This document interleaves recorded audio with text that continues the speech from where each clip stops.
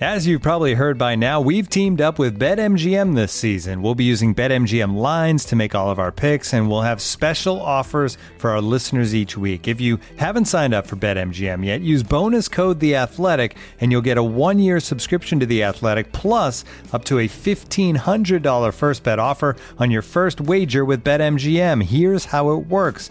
Download the BetMGM app and sign up using bonus code The Athletic. Make your first deposit of at least $10. Place your first bet on any game and claim your voucher for a 1-year subscription to The Athletic.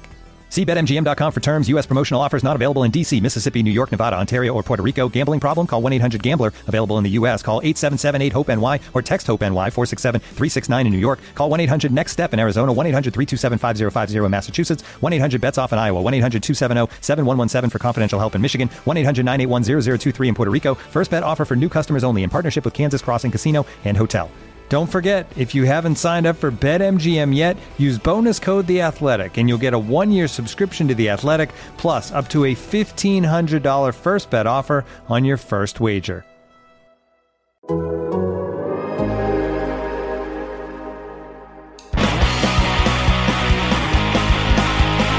Welcome back, everybody. This is Arthur Staple. You're listening to No Sleep Till Belmont, the Islanders podcast from The Athletic, joined as always by my co-host, AJ Miletsko, who is not going to be on the call between periods for Islanders Devils tonight. What do you got tonight, AJ? I am doing Tampa Bay is heading out to visit Columbus Blue Jackets. It's a 7 p.m. puck drop on NBCSN, but I'll be keeping an eye on the Islanders score too. Don't worry. Sorry that most of the people listening will not be watching you, but we are dealing with the Islander fans. But you're keeping your crazy schedule straight, which is impressive. I don't even have to go anywhere. My schedule sometimes feels a little jumbled, but it's also hard this year with the broadcast because sometimes it was so exciting on Monday to be in the Coliseum to see a live hockey game, but sometimes we're calling the games from the MSG headquarters in Manhattan, and so there's all sorts of craziness going on in these COVID times. But as you and I both know and have talked about, at least whatever gets us live hockey, right? Exactly. And we have had live hockey since the last time we talked last week. So the Islanders season has begun. They're 2-1 going into this game against the Devils. A lot of shutouts, one clunker between two pretty good games. Basically, we've seen them play for a week. What have you liked so far from what you've seen from them? Well, I think like the first game, like the third game, and didn't like the second game, to keep it as simple as possible. But, I was really impressed with their energy in that game one. And I was actually, it was very stark, the difference 2 nights later in the same building, the same opponent, to see the lack of energy. And, in a long season, it's not surprising to have days that you take off or things aren't clicking. It was just surprising to see it so quickly after such a good start. I really, and everybody on the team, and that's from, top to bottom. And there was a lot of talk about Noah Dobson's start, and I was really impressed with him in the opener. I thought he was assertive. He carried the puck. He looked confident. And then, like a microcosm of the team, he was sort of invisible on Saturday night and made some mistakes. Now, again, he's a young kid. He's just breaking into the league. So I'm certainly not picking on him because he turned it around on Monday against the Bruins and had another good outing. I think that Barry Trotz didn't rip into his team as much as I expected on Saturday. He did say that they stunk, but then, a couple days later, upon reflection, he said, I watched it back. And even though the score was lopsided, we didn't do that many bad things. We weren't getting the bounces and we didn't quite have the energy. Yeah. I mean, we can get more into the second game and it's hard to really, make a bigger deal of it because it was just the one game and maybe a little bit of the first period against Boston, but that's also seeing a new team and especially a team in the Bruins that's always had the Islanders number for the last decade or so. But focusing more on that first game, to me, it felt a lot like the first couple of games in the playoffs against Florida, where you had a team that was ready to go, that seemed prepared, that is, the benefit of having a veteran coach and a veteran team that knows how it has to play, versus a team, it was Florida under certified Hall of Fame coach in Joel Quenneville. I don't know about David Quinn, but the Rangers have some very talented players, and the Islanders just took them right out of the game like they did with Florida's talented players. How big an advantage do you think it is for the Islanders to have the consistency and continuity from message to most of the guys in the room in so many of these weird times, like you said, for the last year. How important do you think that is to get things off on the right foot? I actually don't think it can be emphasized enough, especially when you're talking about these short little mini camps, right? So back in July, they had the little mini camp after the world went on hold in March, and nobody knew what to do, what end was up, let alone when they were going to play hockey again. And then they get word that they're going to be entering camp. And, I think all of us were sort of holding our breath. Is this really going to work? Is this really going to happen? How is everything going to just shake out? And, I've said it a million times and I'll say it a million times again, the credit to the league, credit to the NHLPA for getting it done. But I think that when you have that mini camp in the middle of July, which is not when the players are used to playing hockey, it's usually when they're, off on vacation and also doing their off ice training. I think that's, you have this core group, this veteran group that's hungry, that has a little chip on their shoulder because so many people in the rest of the NHL have written them off for years. They believe in themselves, right? And Barry Trotz has said that from the beginning. We don't really care what other people think of us. We believe in ourselves. But I think they do care a little bit in a good way. I think they want to prove people wrong. And then you fast forward to January 3rd or whatever day they took the ice for this mini training camp. It was a short camp again, and they didn't have any exhibition games. So they're going in with this very veteran coach who, took over the Islanders after winning the cup. So he has more street cred than you could ask for. And they've all bought in. And even Matt Barzal, who, a lot of people thought, well, you could just see sort of the evolution of his relationship with Barry Trotz through their first year or two. He, went through the ironing out the contract details, and he came in fired up. I mean, did he have a great game on Thursday or what? Yeah, he was shot out of a cannon. For sure. Yeah, and I think when you have somebody like that who sets, he doesn't wear a letter on his jersey, but he is the franchise player. And so he played with emotion and good emotion. When we all as fans of this team, you can see when he's playing well and he's smiling and he's rewarded with ice time. I mean, he had over 20 minutes of ice time, which is a tremendous amount for a forward. But he was getting inside. He was, challenging. And he obviously had that beautiful highlight reel goal, which as a player, I can tell you, shooting with your feet moving like that is a skill that's much harder than it looks like it should be. But he does it really well. I mean, his feet move so quickly anyway.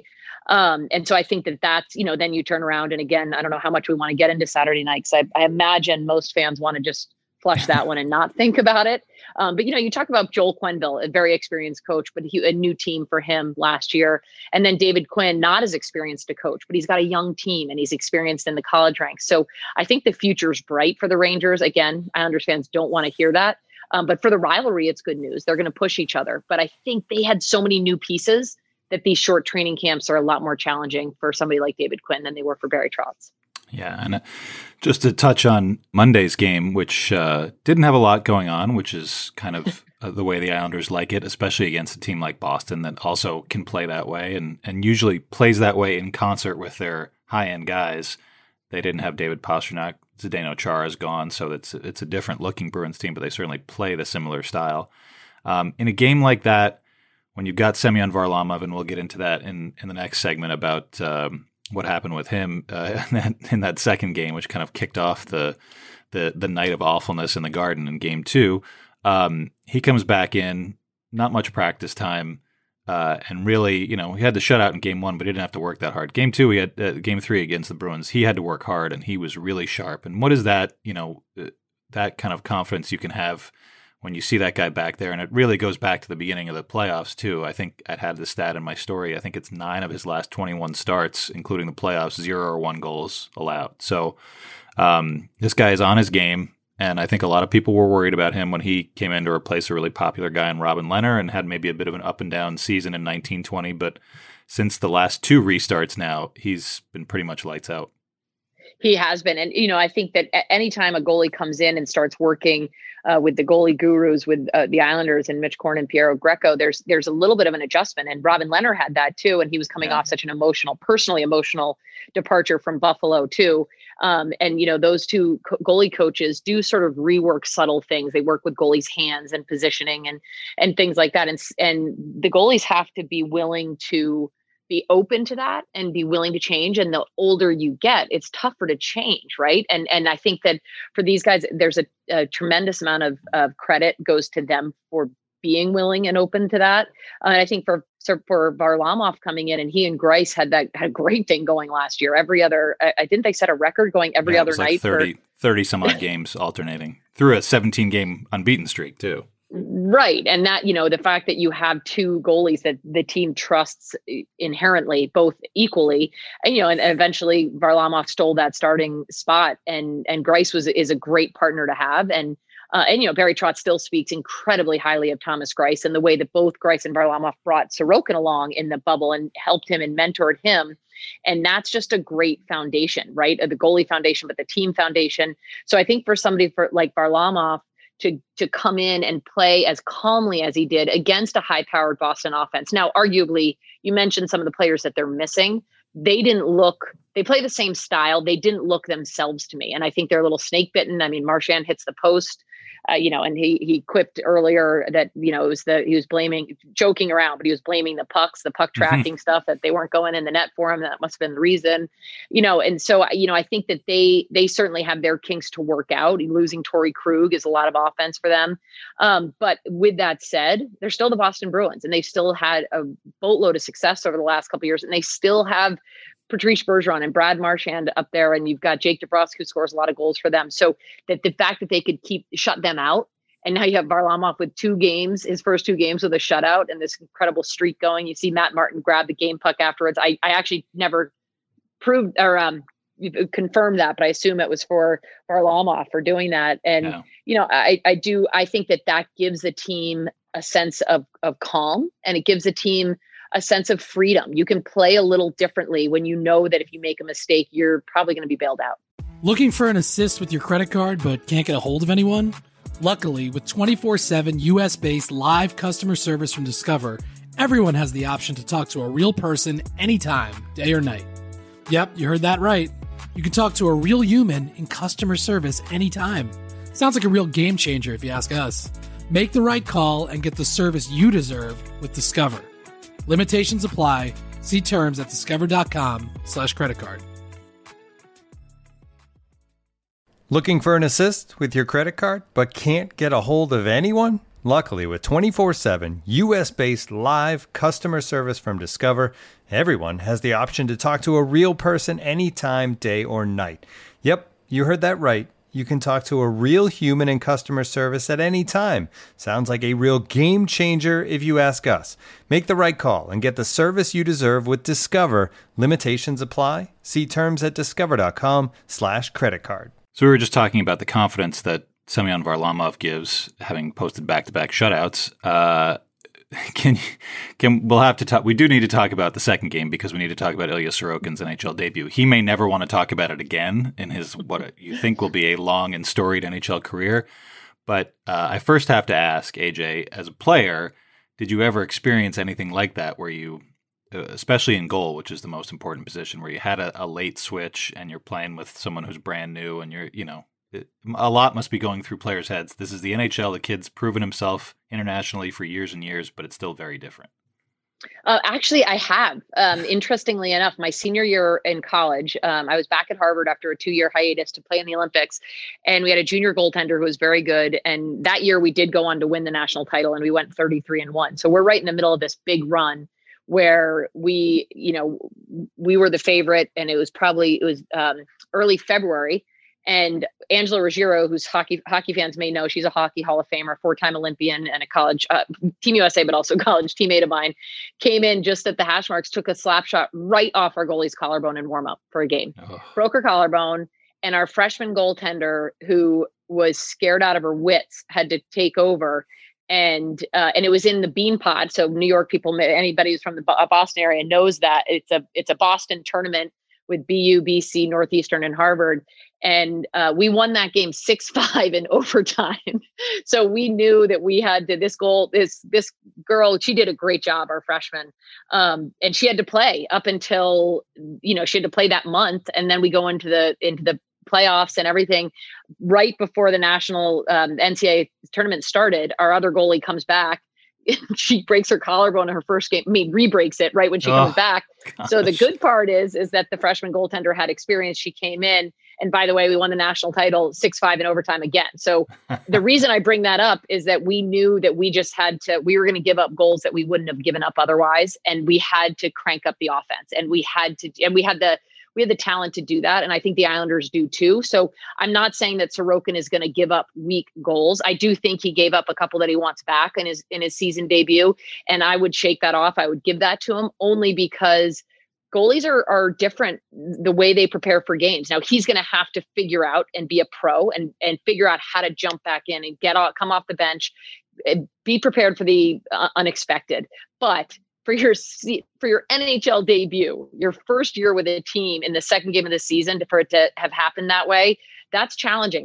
There was a little glimmer of hope in me we were doing the pregame show when we learned about it, that maybe this would be a good thing. He wouldn't have time to lose sleep the night before and have this anxiety. And that was sort of maybe looking at the silver lining. But, I think the adjustments, and Arthur, I think you and I talked about it before, the traffic in front of the net's going to be one of the biggest adjustments, but we didn't really talk about the size of the rink. So some of those off-angle shots are tough for a goalie coming from the KHL, and they're used to the Olympic size sheet, which is 100 feet wide. It's 10 feet wider than what the NHL plays. So the angles move and change on that. So, it's not a direct comparison to my experience, but I guess my point is that the team's not going to lose faith in him in one game. They have confidence in Varlamov. He's earned that. But Sorokin has to build up that confidence and that trust in the team. And he will. I have faith. I know everything the guys have said and Barry Trotz have said is that he is going to be a superstar goalie. He's just, people expected him to come in and take the Islanders world by storm. And sometimes it doesn't work that way. You gotta ease into it. Yeah. It was, I was flipping back and forth between the Islanders and the Rangers broadcasts, and Steve Valiquette, who's been on the show a bunch of times and really breaks down things so clearly in terms of shots, with his company that he has on the side from his analyst role. When he mentioned the third goal, I think it was Pavel Buchnevich's second goal. It came from kind of off the wall.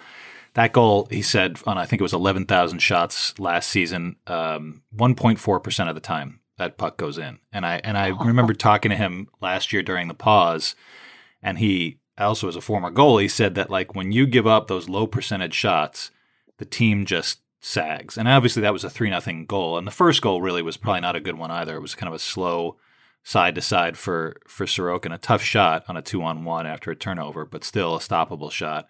And when you have a goalie, even at Pee-wee, college, whatever, you have a goalie behind you who's given up goals on shots he should stop. I think it just, especially this time of year with all the weirdness, like you said, short camp, all this stuff, it all just kind of fell apart. And unfortunate for Sorokin, and we'll see how he can handle it. It's also a funny situation because of COVID and the taxi squad and the need for extra goalies, that you see some guys being claimed on waivers that you wouldn't ever think would get claimed, and certainly not in years past. So the Islanders are going to have to hold on to Corey Schneider. I think we were both on Barry's Zoom today. Their plan is to have 3 goalies on their active roster all year long.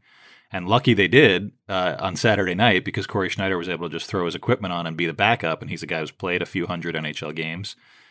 But if you're Ilya Sorokin, you got this 10-year NHL vet looking over your shoulder. I imagine that this is going to be a test for him that maybe he didn't anticipate when he was deciding to come over. I think you bring up a really good point, that saves that goalies make or goals that they let in can affect the team more than maybe people realize. And usually it's a momentum thing or a mindset. And, you can't fault a rookie goalie for giving up a breakaway to Artemi Panarin. But at the same time, if he makes that save, that changes the momentum too, right? So, that's not as big a deal as maybe letting up a softie, those low percentage shots or whatever it may be. But I mean, how many times did we see in the playoffs last year that Varlamov makes a big save, and the team, you could just see them sort of puff up their chest a little, and they think, okay, well, if he's going to be doing that at that end, we better go down the other end and score for him. And I think that there's so much value to that, again, whether it deflates you and takes the wind out of your sails if they let in a softie, or on the flip side, when they make those big saves. So, I think that those that relationship will, again, that trust that has to develop organically. You can't force it. And I think that they've got a great, the fact that Varlamov is the starter, and then you've got Corey Schneider, who's been around, has so much experience, and they're going to mesh, the three of them, and they're going to figure out, and you hope it meshes in a positive way, that they push each other, right? Because that's the weirdest thing when you look at these goalies. Like when you have Greiss and Leonard and Greiss and Varlamov, and they're such good friends and they're such good teammates and partners, yet it's the irony, right? They're competing for playing time with each other. It's a really weird dynamic, but on the healthy teams, it's a good dynamic and it's a good competition. So you just hope that the three of them can develop that. And that, what I'm going to be curious, if I'm Barry Trotz, you got to think long and hard about when you put Sorokin back in, because you don't want to wait too long, because then he's sitting there just wallowing in that game, the goals that he gave up against the Rangers, and you start second guessing himself, right? But at the same time, every game means so much in a 56 game season, and there's been 2 nights off for Varlamov. So, if that's going to be an interesting thing for Trotz to see when he gets Sorokin back in. And like you said, whether we ever see Schneider. And, there were a couple other unfortunate standouts in that game you were talking about. Noah Dobson, he did have a turnover that led to that first goal, and another turnover, I think, that led to the 4th Ranger goal out of the 5. Scott Mayfield had a couple turnovers. One of them bounced off the linesman and kind of went back into the zone, and that was a goal for Buchnevich. So yeah, there were some mistakes made. They didn't generate a whole lot. And I think in also talking about Matthew Barzal, who was shot out of a cannon in game 1, and even when the day that he signed his contract, I wasn't out there watching the scrimmage, but I think he had goals in the first 2 shifts in the little intra-squad scrimmage the day that he signed. So this is, when we talked last week about him, being on, thinking he's going to be on a mission, that's great. But also, you get into a game like the one against the Rangers where nothing is going right, you can flush that one aside. But then on Monday, when you're facing a team like Boston and they're clogging things up and they're hitting you and whacking you and knocking you down, it'd be interesting to see tonight, how he recovers, how he puts his game back together, because he's never had problems for very long. In the last couple of years under Barry Trotz, he's obviously been asked to do a little bit less scoring wise and a little bit more away from the puck. But I am curious to see, he had so much, adrenaline going for that first game and had a really strong impact on it, and hasn't had as much of an impact the last 2. You can't try to use it all up at once, I guess, and pace yourself a little bit. And I wonder, has he matured to the point now on a second contract, making a lot more money than he used to? Can he be that guy that Barry Trotz is telling him he needs to be? Well, I think that the maturity is going to be the big question mark, and the big, to me, the sign of maturity is managing your emotion, right? You don't want to take emotion away from a player, especially a player that is as passionate as Barzal, and he does get fired up, and it's okay to you can see him get a little angry. If he uses that anger and that emotion and that passion to generate offense or to fire up his teammates. And like I said before, when you watch him and he's smiling and his feet are moving and he's inside the dots and he's giving the puck up and moving to open spaces. I mean, there's all these little tells with him. And then, the emotion that he had on Saturday night, and granted, things just weren't going well. You mentioned the linesman getting in the way. That wasn't the only time that happened. Now those guys, and Scott Mayfield, to his credit too, it's like they're human. They're doing the best they can. It's just the timing of that was crummy for the Islanders. Things like that were happening, just bad bouncing puck. And it's hard to create the energy when you can just feel it being sucked out of you. But then you see Matt Barzal get 3 penalties. That's so unusual for him. Right. All in the offensive zone too. All in the offensive zone, and just penalties that maybe you can look at it and Butch and I usually disagree. He's always hammering the refs that he's saying really? That the Islander, Butchie? yeah, right, yeah, come on. no, and we will often disagree about what was a penalty or what was or what wasn't, and but I think that those are undisciplined penalties, and then on Monday the team gets too many men on the ice, so there's these little discipline things that the whole team needs to figure out. But I think specifically to your question about Matt Barzal, I do think he's there. I think he has to be there. Signing the contract that he did, being a couple years into the league with the pressure on him. It's one thing the year after he wins the Calder and John Tavares leaves to maybe take a little sophomore slump, which he didn't, by the way, but still you can sort of see him growing through that, having a new coach, trying to figure out that defensive side, trying to figure out playing above the puck, all those things that Barry Trotz was working with him. At this point, he has to figure out how to manage that energy consistently and how to manage that emotion consistently. He can't have these big swings up and down because the team will read off of that and they will feed off it. And they do have a great leadership group there. So hopefully they can maintain consistency. But I just think the face of the franchise, like that's what their big expectations for him. And he has big expectations for himself. He wants to be the guy. So he's got to figure out how to do that. Get ready for the greatest roast of all time, the Roast of Tom Brady, a Netflix live event happening May 5th. Hosted by Kevin Hart, the 7-time world champion gets his cleats held to the fire by famous friends and frenemies on an unforgettable night where everything is fair game. Tune in on May 5th at 5 p.m. Pacific time for the Roast of Tom Brady, live only on Netflix. So we also learned yesterday that the world at large has intruded on the Islanders, as it seems like it's going to intrude on every team in the NHL. Josh Bailey went on the COVID protocol list. He was the only one, and today he's still the only one, and the game is going to be played. So that's at least a small relief that it's not anything more serious than that. But just, you know, and hearing, you know, before anything happens and you hear the players and coach say you just have to be smart and try to do all the right things, follow the protocols. Clearly, Josh Bailey is not a dumb guy. He's a leader on this team. He's been following the protocols, you would think, outside of the rink, and something happened. You never know. You have kids in school. You have other people that are in your house that you can't control sometimes. You never know, and it's baseless and useless to speculate. But it happened, and it certainly seems like he's going to miss this game tonight, and maybe more than that. So how, you know, AJ, you expect the unexpected, but those are just words until something actually happens. How do you kind of, you know, keep the world at large? I guess it's easier to do when you're in a complete bubble like they were in the playoffs, but now it's hard to keep the world at bay, I guess.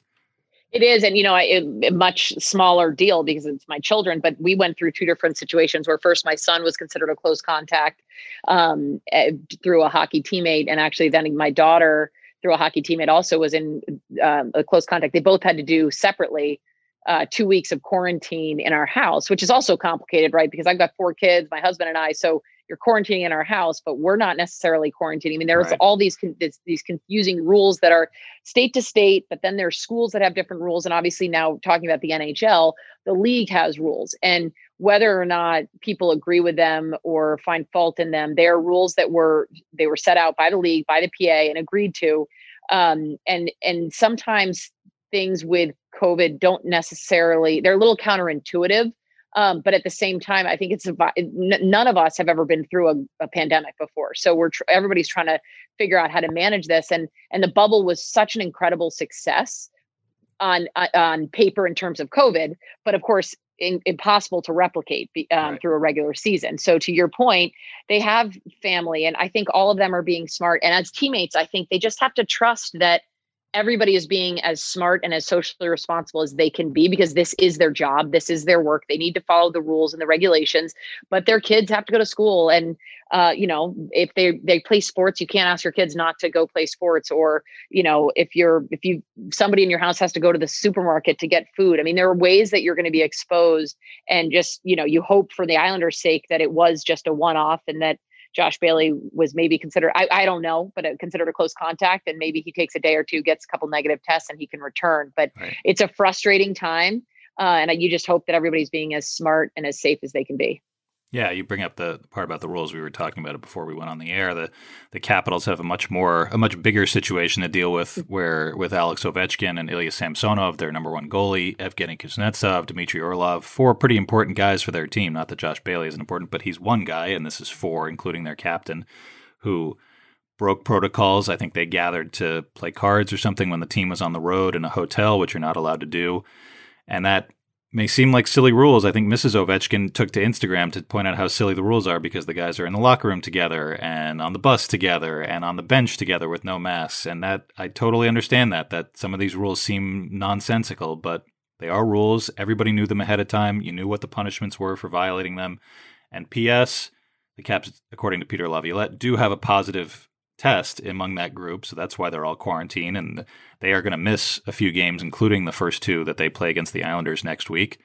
So yeah, I think there's a lot of reminders. You know, Carolina's got a situation. Dallas still hasn't played a game as of our recording this today. So going forward tonight, I've got Tampa Bay, and they haven't played because they were supposed to play against Dallas, so they've had a week off. So right, and they did nothing wrong, Tampa. I mean, and that's going to happen to these teams, right? So it is an interesting, but some of these rules, you use the word nonsensical. It's so true. There are times that I'll have to travel for work for these broadcasts, and I have to take a test before I leave the state in order to re-enter the state. But it's 2 days, just because the times, right? It's got to be 48 hours ahead, but I'm only leaving for one night. Right. So I'm taking a test to prove that I didn't get COVID when I was out of state, but I haven't left the state yet. Anyway, I'm probably not making sense, but it doesn't make sense to me, but I'm trying to follow the rules as they're expressed to me.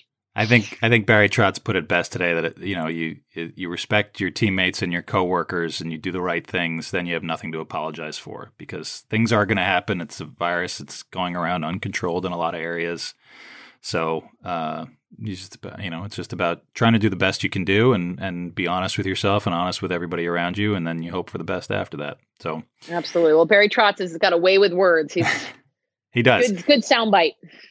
And that figures into our closing segment here, because two things. One, while I was watching Monday's pregame show where you were in the Coliseum, and we'll talk about that a little bit too, that you got to be in the Coliseum to watch the game. I did not go.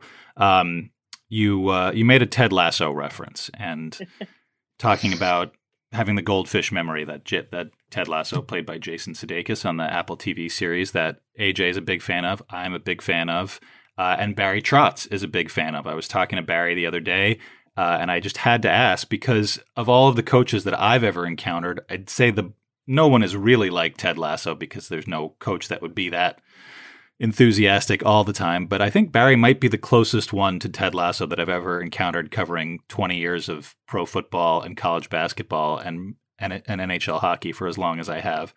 Did you have any coach like Ted Lasso? We'll talk about Barry in a second, but as someone who played as long as you did, AJ, did you ever, when you watch the show, does anyone come to mind for you that you get reminded of from your playing days? No. And I am curious to know how I would look back on a coach like that, because watching the show as a middle-aged former athlete, I think he's amazing, right? And I love the show. I tore through the first season. I did see it was renewed, so I'm very excited for the return of Ted Lasso. And by the way, throwing in that reference, Steve Napolitani, who's our producer now at MSG, he was like, "What? I haven't watched Ted Lasso." So I don't know that our crew, it was lost on them a little bit. I love that you appreciated it though. So thank you for texting me afterwards. I agree with you though, because Barry Trotz not only has a way with words and a way with analogies, he's also got a positive outlook. And part of that probably comes with experience and being a part of the whole rebuild in Nashville and working with a superstar like Ovechkin and sort of reworking his game and then winning the cup and all these different things. But, he lets the team know when he doesn't like what they've done, but he's always got this overarching sense of there's a calmness to him. Right. And I had great coaches, don't get me wrong, but definitely not ones that were like Ted Lasso. I think I probably would have responded pretty well to his style, though. I don't know. I think he's have a short memory like the goldfish. That's what he told Sam. When I asked Barry what he liked about it, he didn't see. I think the theme that a coach like Barry takes away is it's not always about the X's and O's. Being a coach, you make the relationships, and those are the things that not only help your work environment, but they help your players be their best selves. And, I found that to be the thing that I was anticipating what he would say.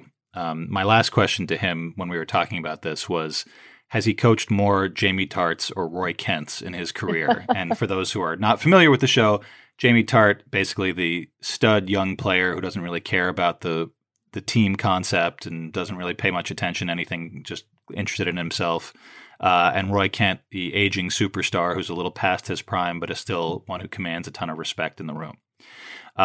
His answer was, I guess, it depends on the team he's had, but he's probably had more Jamie Tarts, but he's turned a couple of Jamie Tarts into Roy Kents, and that's the thing that he likes the most about thinking about players like that. So I'll ask you again from your playing days, were you a Jamie Tart or were you a Roy Kent when you were a player? Or were you both? Went from one to the other? I didn't have the flashy skill to be a Jamie Tart. That is, it's funny. The thing that I miss most about playing is the team. And I did appreciate it when I was playing. So I would say that I was more of a Roy Kent. Now, the irony of saying that is I retired at the age of 26 to start a family. So I was never the aging player on the team. I retired at a pretty young age, but women's hockey was maybe a little different too, in terms of I was a part of it at such a young age of the sport that I was very lucky to play on teams with mostly a team first mentality. Now, I do like in that episode when you watch Jamie Tart, you sort of see the other side and you see Ted Lasso start to get through to him, start doing what Barry Trotz is talking about. And I agree 1,000% with what Barry is saying. Good coaches are not about X's and O's. And often the coaches that are all about X's and O's aren't actually great coaches, because you have to be a people person and you have to understand what motivates your team. And the hard part with a team, like a large team like hockey, is everybody may be motivated differently, but yet you can't be perceived as treating people differently, right? There's all these little gray areas, all these little fine points that I've watched Barry Trotz for the last couple of years, and I'm amazed with how well he walks that tightrope and how effortlessly he seems to do that. Because I think that's what, if you're a one-on-one coach in an individual sport, it's a little different. You figure out what makes that athlete tick and you do it. But when you've got a whole team, you've got to worry about the intangibles, and the intangibles are just that. You can't put your finger on them.